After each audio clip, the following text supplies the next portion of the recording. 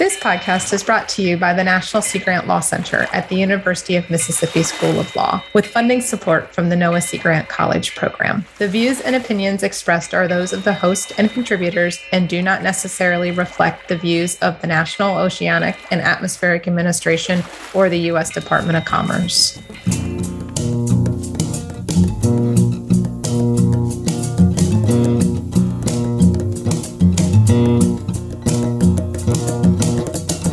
Hello and welcome back to Season 2 of the National Sea Grant Law Center's Law on the Half Shell podcast.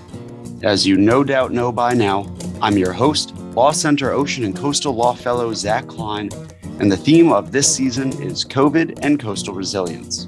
2 weeks ago, we surveyed the impacts that COVID has had on the U.S. seafood industry and how the industry adapted to the new normal caused by the pandemic. On last week's episode, we learned about COVID's impacts on the United States' foremost federal fisheries management statute, the Magnuson-Stevens Act, and the various entities and processes created and governed by it. In today's episode, we wrap up our assessment of COVID and various angles of the U.S. seafood industry and how seafood is produced by focusing on COVID's impact on fishing crews and vessel personnel. People have been fishing professionally since the founding of the United States and well beyond, for centuries, if not millennia. So it is perhaps no surprise that fishermen and fisherwomen are an apt marker for measuring how the nation has handled various pandemics over the years. You should remember the National Sea Grant Law Center's Executive Director, Stephanie Showalter-Otts, from this season's second episode about COVID and cruise lines. And she's returning to be our guide for today's discussion of how fishing crews and personnel have been affected by and adapted to the pandemic. Those of you with a soft spot for incredible tales from the high seas won't be disappointed. Steph will recount the epic saga of Thomas Tomlinson and the lawsuit that he won after surviving unbelievable conditions when he came down with smallpox aboard a fishing vessel in the 19th century. So buckle up for episode 5, folks. Let's find out about the intersection of the COVID-19 pandemic, fishing crews, and vessel personnel. So, Steph, can you tell us about the role that COVID played with respect to fishing crews? Yeah. So in terms of airborne public health crisis, fishing vessels, you can imagine, were tinderboxes, ready to explode. I don't know if any of our listeners are fans of The Deadliest Catch, but I could not imagine trying also to mitigate the spread of COVID while fishing for crab on the Bering Sea. It just does not seem like an environment that you can really wear a mask, social distance. There's just too many things going on a fishing vessel. In a statement that was released by the Alaska Marine Safety Education Association with respect to fishing operations, having a crewman come down with COVID would mean returning to port and mandatory quarantine for the vessel and crews. Obviously, that's going to cost money in both lost fishing time and fuel to come back to port. But in very remote fishing ports, if a crew member was actually to get very sick, they might have to have a medevac to get to a hospital or a facility where they could be taken care of. And so that's lost fishing time and added expense that no one needs.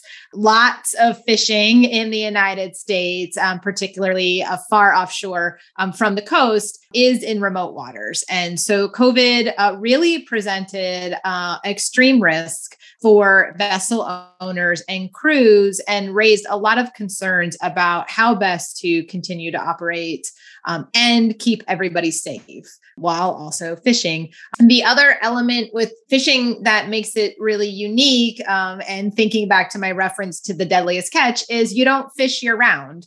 There are harvest seasons. Some only last a couple of weeks, maybe a couple of months.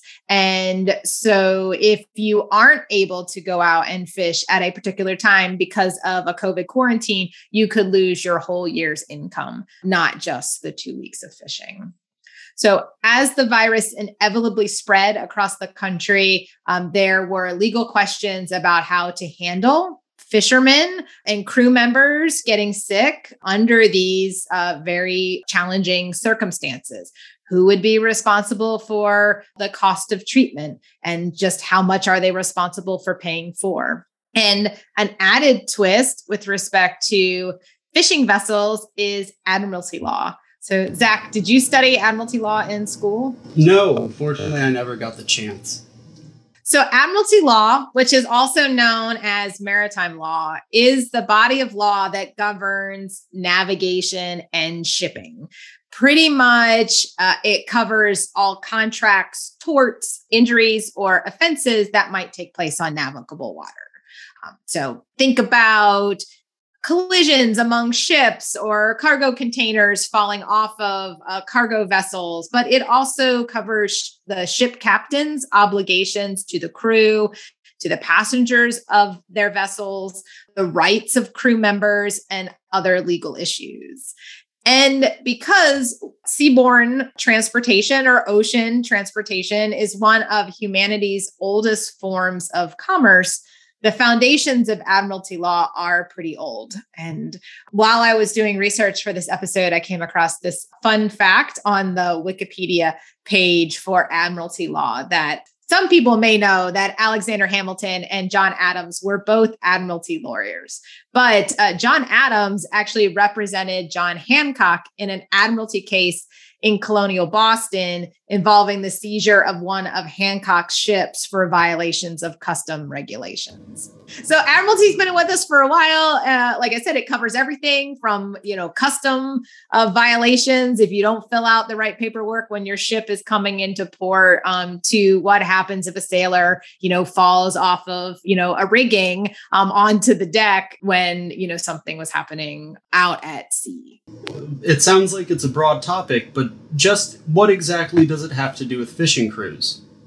So crew members on fishing vessels are entitled to the same rights under maritime law as crew members on other vessels, like cruise ships or cargo vessels. Fishing crew members who are injured or disabled in the service of their vessel are entitled to what's known as maintenance and cure, meaning the vessel has to cover expenses during the time that the sailor or fishing crew member is sick or injured, including medical care. And so the obligation to cure refers or requires a ship owner to provide medical care free of charge to a crew member injured in the service of a ship until they have reached kind of what's known as maximum medical cure. So pretty much like until they're back to as much as they possibly can get back, right? So this could include long-term care for very serious injuries. So, there's cases of, unfortunately, crew members of vessels, like becoming paralyzed because they fell or were caught, between equipment or something like that, that might actually take a long time to recover from. So their medical expenses are covered by the vessel during that time. But there's also an obligation for maintenance, which refers to kind of living expenses during your convalescence. And so there's both this obligation to cover the direct cost of medical care if you are injured or become ill during your service, but also living expenses while you're recovering. Wow, this sounds like pretty serious business. If that's the case, and it's also by no means the usual sort of topic matter or subject matter that the National Sea Grant Law Center usually deals with, how exactly did this principle and did these issues end up on the National Sea Grant Law Center's radar? So as we've talked about on, other episodes, the National Sea Grant Law Center receives questions from Sea Grant programs at universities around the country. And many Sea Grant programs work directly with the commercial fishing industry. And so we received a question from an extension agent who works with the commercial fishing industry in Alaska. And questions were coming up during their local discussions around COVID-19, specifically about the obligations of captains and vessel owners to provide medical care for crew members. So people were wondering, what was going to happen during the pandemic once the fishing season started. What happens if a crew member becomes ill with COVID? What happens if somebody is quarantined? Do the ship owners have to pay the expenses, the lodging expenses or the living expenses of those fishermen when they're quarantined? Or later on in the pandemic, when there were local restrictions on social distancing or mask wearing, what if a crew member didn't follow those rules when they were on board or on shore leave? Were captains going to be liable for that if the community felt that they were being endangered by these violations of their local rules? Well, this all then begs the question, just exactly who is responsible for paying the bill? Yeah. So, we get this question and, as, lawyers, the first thing we do is we go into the legal databases and look for, cases. And sometimes you run across a case in your research and you just can't believe what you're reading. And so while most of the news coverage of COVID-19 made analogies to the Spanish flu that occurred in the early 1900s, when I personally think of diseases on ships, for some reason, I think of smallpox. I don't know why, but that's just always what, jumps to mind. And so when this question came in, I got to wondering about whether there were any cases out there about smallpox on ships. And, you would have quarantine around smallpox, but it was also an extremely contagious disease that people were worried about. And it turns out there is one. And it was the case name is Tomlinson v. Hewitt, and it was issued by a California court in 1872. And Thomas Tomlinson was suing the owner of a steamer, cargo ship that he was working aboard when he became ill with smallpox. And we'll get to the legal analysis, but I just have to share the story of the sailor. And so we could not let this episode go by without talking about the saga of Thomas Tomlinson. It all started on October 2nd in 1896. So Thomas was part of the crew of the steamship Pacific, which had arrived in Gardner City, which was a community in Oregon on the Umpqua River. So not right at the bay of the Pacific Ocean. So this is a bit upriver. He came down with smallpox, and the captain told Thomas that he couldn't get proper treatment on board. But the captain said, I've secured the services of a physician in Scottsburg, which was a town 10 to 15 miles upriver, and that he had a boat that could take Thomas there. Reading between the lines of the facts of this case, it seems Thomas was a bit skeptical of this plan because he said he would go if proper provision had been made to take care of him. But if it hadn't, he wanted to stay on board. So you can't really fault him for this. He was being kind of taken off the vessel. He was sick, and he was being told that he needed to travel 10 to 15 miles upriver to go to a physician. He was, told by the captain, nope, everything's taken care of. And, so he got in this other vessel to go upriver. Turns out he had a right to be concerned. So when he got to Scottsburg, he was informed that, nope, sorry, we have no doctor here. I don't know why you came here. The closest doctor was like 60 miles away. He checked in with the contact for the steamship company in town about the arrangements the captain had claimed, but no luck. They said, sorry, we don't have a doctor here. We don't know what you're talking about. Unbelievable. So by now, poor Thomas was visibly ill with smallpox. So, right. Luckily, we don't have, to worry about smallpox now, but he had actually kind of broken out with smallpox, and everybody could tell by looking at him what was wrong. And he caused quite a stir in this town. And I just have this image in my head of this poor sailor showing up in this town with smallpox, trying to find a doctor, and the town saying, nope, Sorry. And he had no documentation, like a letter of recommendation or why he was there. I think they said he only had like $17 with him. So even if he could have found a doctor or lodging, he didn't have any money and the town wasn't going to let him stay. So he and the person who was piloting the vessel that he was on, they're like, okay, well, we'll just have to return to the Pacific, to the steamship. We'll just have to go back. So he returned to his vessel. But remember, this is 1892. He had to go by boat downriver 10 to 15 miles while sick with smallpox. So I just can't imagine how miserable Thomas must have been. So he gets back to the vessel. He tells the captain, there's no doctor there. You didn't really make any arrangements. What happened? The captain said, no, I don't know. I made arrangements. I don't know what you're talking about. Turns out later that the captain admitted on the stand during trial that he never attempted to make arrangements or even acquired about arrangements in Scottsburg. So completely lying. And so you can imagine this captain just wanted this sailor off his boat and out of his hair, and probably also didn't want to catch smallpox. Wow. The captain did not allow Thomas to get back on board the sinking ship. Yeah. So he couldn't get back on board. Captain said, nope, you can't come back on board. I mean, I'm sure this was gotten pretty nasty. While Thomas was in Scottsburg, while the town was trying to get him out of there, he was told to go to Winchester, which was a town about 6 miles downriver from where the Pacific was currently docked. So he could obtain a horse so he could get to Coos Bay in Oregon.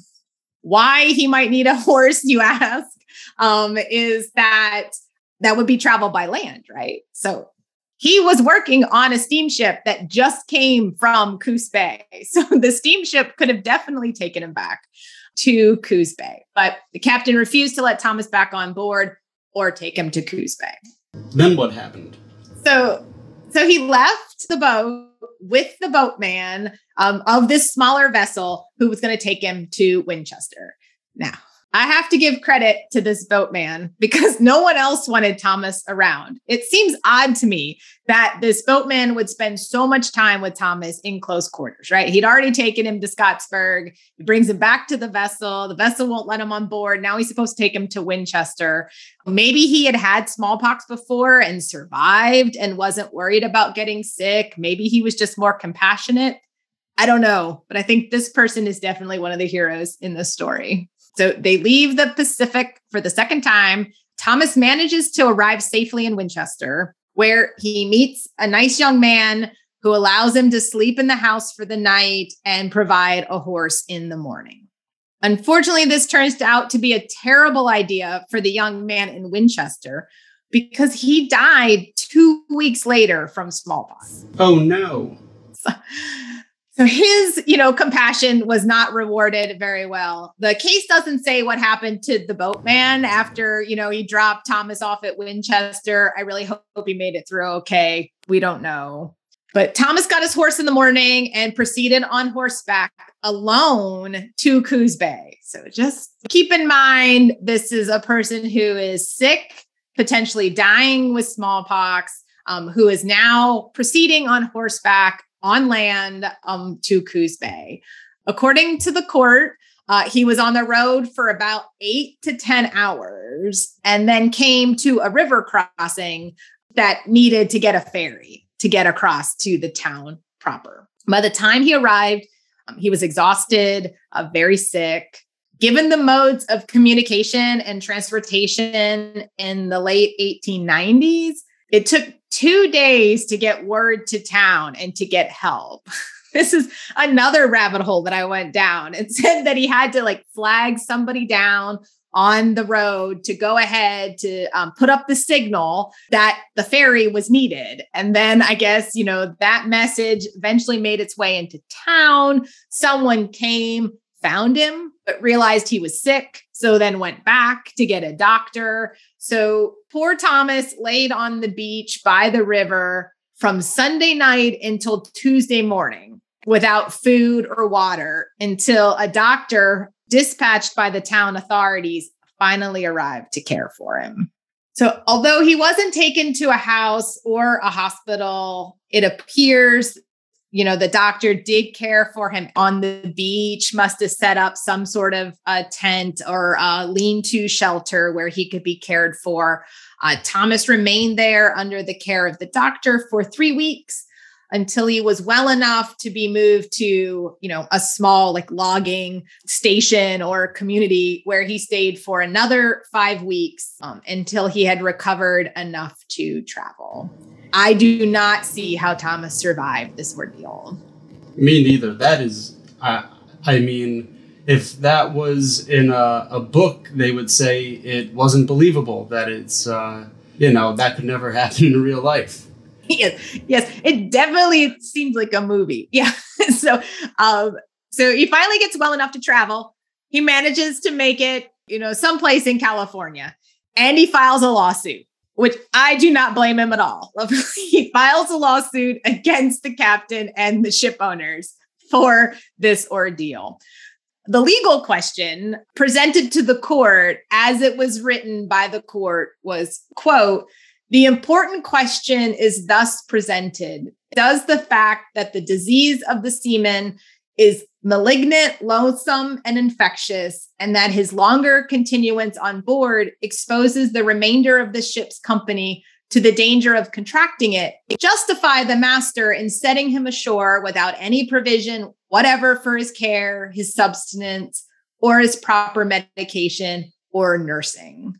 I think the court played its hand in the way that it wrote the question. But the court was looking at this issue of maintenance and cure that I talked about before, that sailors or, crew members who fall ill during their service to a vessel are entitled to have their medical care provided for them and to be, maintained during their period of convalescence. And so the court, thinking about that obligation of captains and ship owners, concluded that it has appeared to me difficult to imagine a stronger case of either disregard by a master of his duty to a sick seaman or the rights of the people on shore whom he exposed to the infection of a malignant disease and of the dictates of common humanity.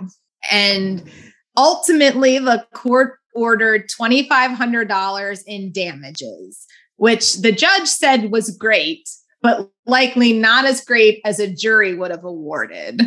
He hinted that there was a good thing that they were in front of a judge and not a jury. According to an online historical currency calculator I used online, I found that the $2,500 in damages would be the equivalent of about $74,000. Yeah. After all that. Pretty egregious case. Yep. After all of that, he was awarded $2,500 and told that the ship captain and owner needed to make it right. I think one of the crazier details about that story, too, just by virtue of being a little familiar with how the legal system works, is that it's not as though the plaintiff there, that the sailor who was sick with smallpox, would have pocketed all of that $2,500. He was still expected to then go and pay the doctor who cared for him, the horses and whatnot. So I can't imagine putting myself in those shoes in today's money. And, $75,000 already didn't seem like a lot. But if you were expected to pay all your medical bills and all that debt he accrued along the way, I guess they didn't have any concept of emotional distress yet, because that is not a lot of money for all that ordeal. And I'm assuming the lawyers got paid as well. So yeah, we True. Don't know how much Thomas actually walked away from for what I would argue is, yes, I can't imagine the emotional distress of that whole situation. So you may be wondering why I took you down that huge rabbit hole of that case. One, I just had to share that story. That was just, when you find a case like that, you just want to let people know about it. I think that deserves a movie. But how is all of this relevant for COVID? Well, you could just replace any fishing crew member today with Thomas, right? So instead of coming down with smallpox, what if a fishing crew member came down with COVID? Can the ship owner or captain just put that crew member on a Zodiac and send them back to shore and say, you're on your own, right? So no, the courts have been pretty clear that a ship owner must pay maintenance and cure for any illness or injury which occurs or is aggravated while the seaman is in the ship's service. And so if a crew member is hired and starts working for the vessel and they become ill with COVID, they're entitled to maintenance and cure. For most ships, for large ships, if you think about, cruise ships or maybe some of the nicer cargo ships, they might have medical facilities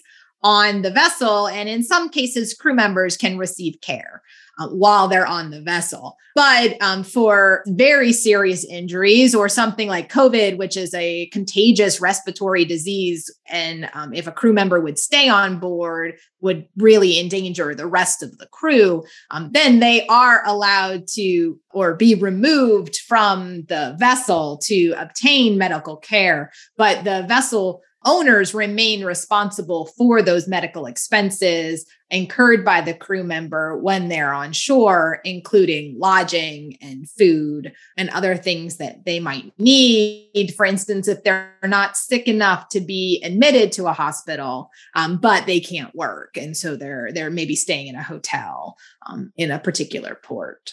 That gives us a pretty good sense of how responsibility is apportioned when everything runs smoothly, when the outbreak or the illness, the symptoms are identified right away, and they're able to get the person to a hospital or to a doctor, and they go willingly, and it all goes very smoothly. But let's say they deviate from the norm, they deviate from the script a little bit. What kind of responsibility, what kind of legal issues arise for the people on board if somebody who's infected that then goes on to land doesn't, say, respect quarantine rules? Let's say they expose someone, they don't properly social distance.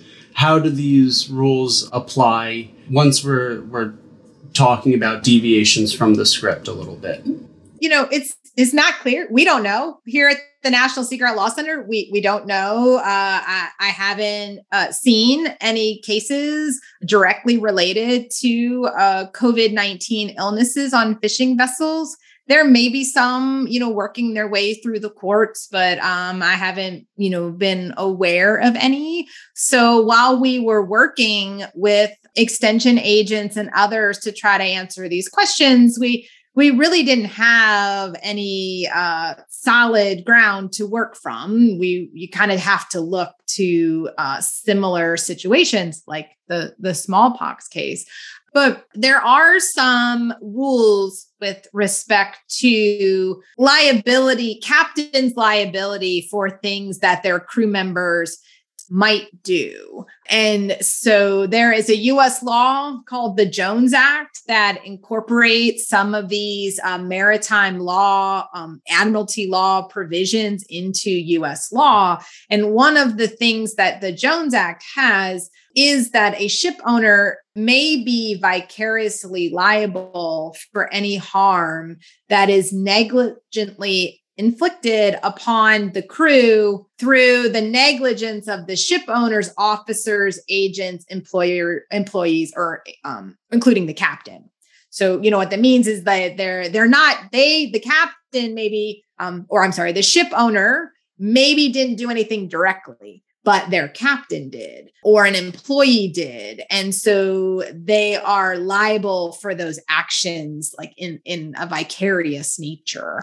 That could mean that if a captain, for instance, is encouraging crew members to not follow mask mandates, for instance, or maybe the crew member wants to wear a mask and the captain says, no, you can't do that. Potentially, that could be considered negligence to instruct your crew to go against the kind of CDC guidelines for vessels. So if another crew member was infected by COVID because of the orders that the captain was giving, it could be that the ship owner would be liable for that. Again, all of this is speculation. This situation may never have come up during COVID.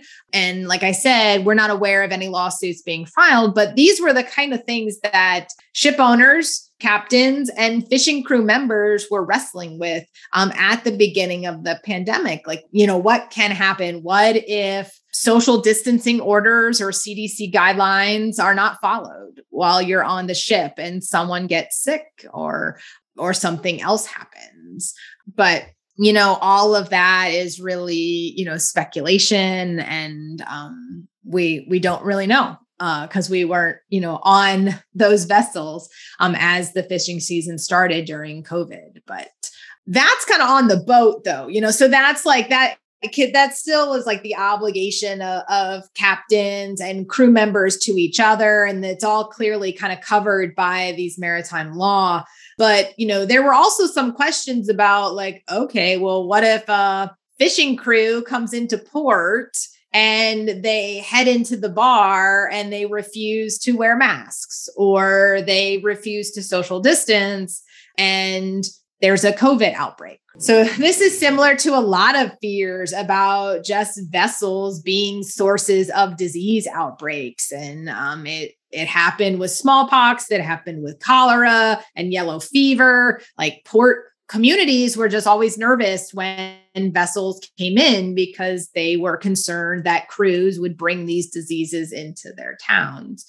But a ship owner is generally not liable for the negligence of others unless such negligence creates unseaworthy conditions for the ship. And so in the previous scenario, I was talking about the captain maybe not allowing or not enforcing CDC guidelines on their ship. And the crew members could be getting sick. That potentially maybe is an unseaworthy condition that makes that ship unseaworthy in the sense that it can't operate because its crew members are at risk of getting COVID. That's not the same thing as a fishing crew member being in a bar or a restaurant and potentially being infectious for COVID. And so, in that kind of situation, it would probably be very unlikely that a ship owner or a captain would be liable for what happened with their crew members when they were on land, kind of going about their activities in a port when they came in, to offload their catch or, to end their particular fishing season. Sure. That makes a lot of sense. I'm curious though. I mean, we've covered a lot of ground with respect to the medical side of COVID and its impact on fishing crews, the laws pertaining to care for crew members who get sick, but surely there were other legal dimensions to fishing crews and fishing fleets' experiences with the law during COVID. Would you be able to share any insights about that with us? Yeah, so of course, the captains, ship owners, and fishing crew members were also worried about their money, their paychecks, right? That if they were not able to fish, they did not have an income for that season or potentially that year. Maybe the owner needed, the money to be able to pay the mortgage on the boat. And of course, the crew members needed that because that's their, income. And so in addition to all these concerns about how can we continue to fish in a safe manner in light of the COVID pandemic, there was also a lot going on about how can we get relief money to the fishing industry. And so Congress was aware of the need for money to go to the seafood sector and the fishing industry. In the CARES Act, Congress did allocate $300 million to fishing participants, but they had to demonstrate lost revenue. And it wasn't clear when the CARES Act was passed how you were going to do that and what income qualified. Congress also created the Paycheck Protection Program, which allowed employees or employers and independent contractors to apply for loans to replace lost payroll or, your paycheck. But there were questions about, okay, is a fishing crew member an employee? Usually not. They're usually classified as independent contractor. And so were they able to apply for their own PPP loans? Often crew members are not issued a paycheck. They're paid in a portion of the catch, so known as a fish share. And so how do you account for that? How do you know like what the income would be? And so in addition to having to worry about their health and a desire to continue to fish in these very short windows, there was a lot of just, I can imagine, stress and anxiety over being able to access the relief funding that Congress was allocating. Sure, that makes a lot of sense. Most of the time, people aren't becoming fishermen so they can do paperwork. It's definitely not what they expected or signed up for. Thanks so much for sharing your insights into that.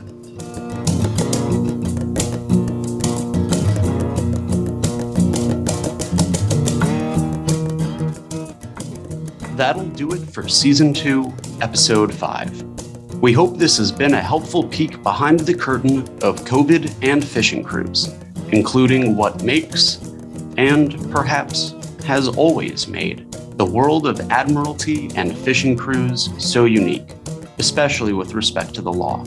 Case in point, the unbelievably true ordeal of poor Thomas Tomlinson and the lawsuit he won after surviving it. There is a timelessness to the lessons imparted by Mr. Tomlinson's story and others like it that rings true in our modern era of COVID. Whether it's something as simple as defining who is an employee or identifying who's legally responsible for taking care of someone who comes down with a pandemic illness under the most inconvenient of circumstances, COVID has shone a light on how much the world of fishing crews and the law that regulates them have to teach us in both good times and bad. From all of us at the National Sea Grant Law Center, thanks for joining us for this episode of Law in the Half Shell. Be sure to subscribe on Spotify, Apple Podcasts, or wherever you listen to podcasts, and give us a like or follow us on Facebook, Twitter, and LinkedIn to find out more about the Law Center's work and what we're up to. Until next time, everyone. Thanks for listening.